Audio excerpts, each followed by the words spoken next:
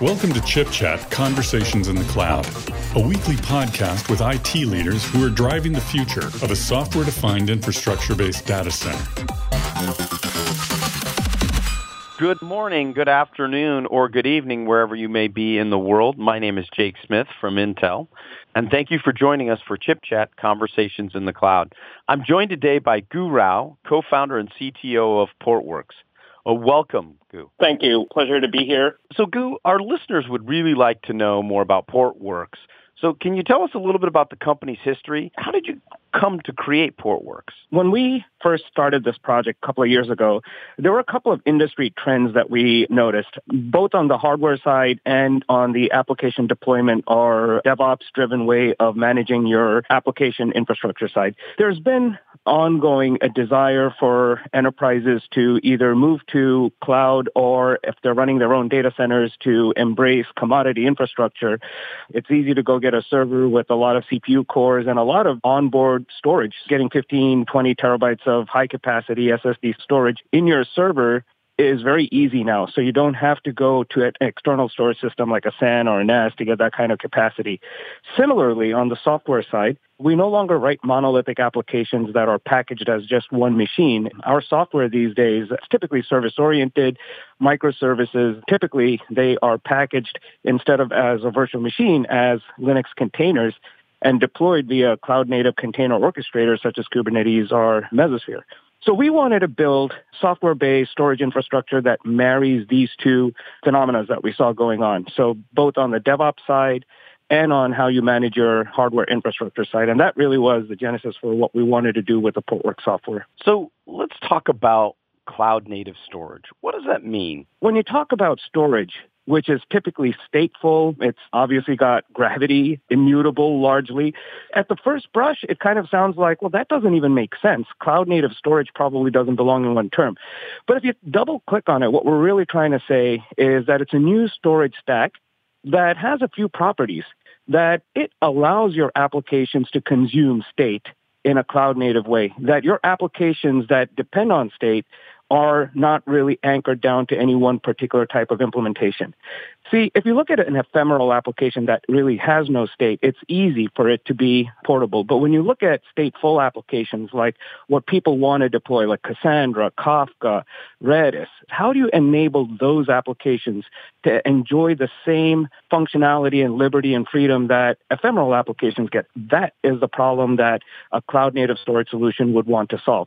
And I kind of think of it in like two buckets. There's a cloud-native way of consuming storage. So how do I allocate a volume? How do I protect the volume? How do I encrypt the volume? So all of those things need to be driven programmatically via the container orchestrator and give the application owner, the DevOps teams, the control to allocate storage, as opposed to what a cloud unnative way would be, out-of-band IT-based provisioning, where I have to open a ticket, somebody has to provision the storage, then I have to deploy my application. You're really talking about flexibility and control. You're giving the flexibility to the user, and you're really actually reasserting control back to the IT department in many ways. Absolutely. So can you talk a little bit about how enterprise IT teams that adopt Portworx can take advantage of Docker or Kubernetes?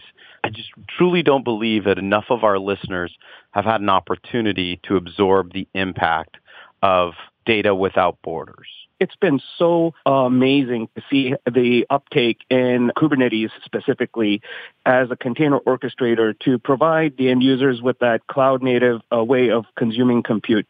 The question you asked is, how do people use Portworx in conjunction with it? What Kubernetes is it controls the end user's experience, the DevOps experience. It's a very disruptive technology, right? It's completely rewriting or facilitating a new modern DevOps way of how you do application lifecycle management, from deploying it to scaling it to like blue-green deployments where you can have multiple clusters running your applications, move applications between clusters. So Kubernetes is sort of really defining that application lifecycle management, so to speak. Where Portworx comes in is we want to complement that experience by saying, if you've used the Kubernetes user experience to deploy your applications, just use the same interfaces to create a volume. So for example, if I want to deploy MySQL in Kubernetes, there is a notion of a storage class and a persistent volume claim. And these are two specific concepts of Kubernetes. And the end user would just say, I want to deploy MySQL and make it 5 terabytes. I want it to be encrypted. I want it to be available in as many zones as possible. And he would do this just programmatically through Kubernetes and deploy it. And Portworx, being cloud native and actually in this case Kubernetes native, would understand the intent and dynamically create the volumes regardless of where the infrastructure is running. So this part is key. When we're running in Amazon, we understand that we're sitting on top of EBS volumes, and so we're able to allocate the blocks off of those volumes.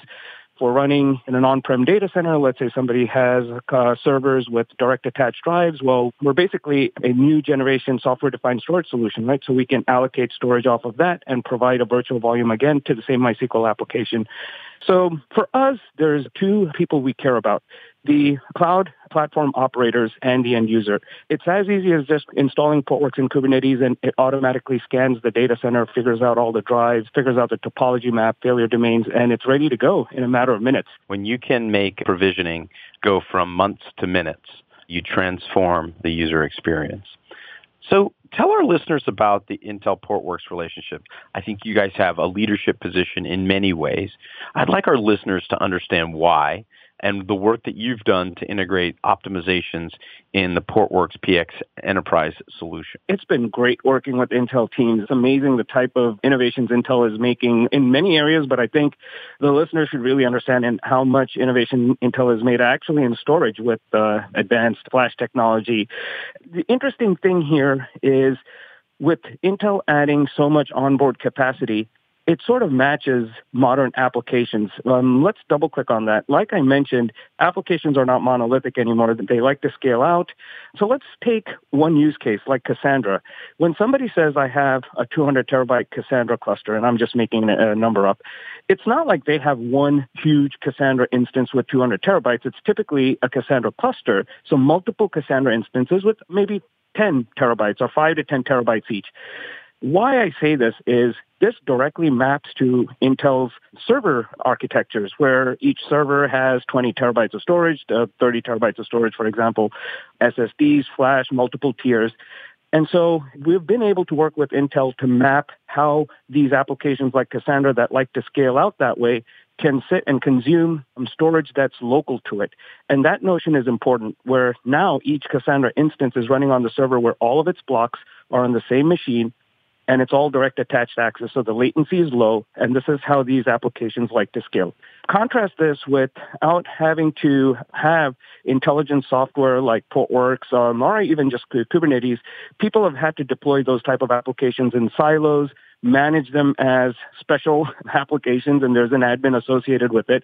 And that's not really agile. People want to just say, here, I have a couple of servers, go deploy Portworx, go deploy Kubernetes, and I can now run any stateful application.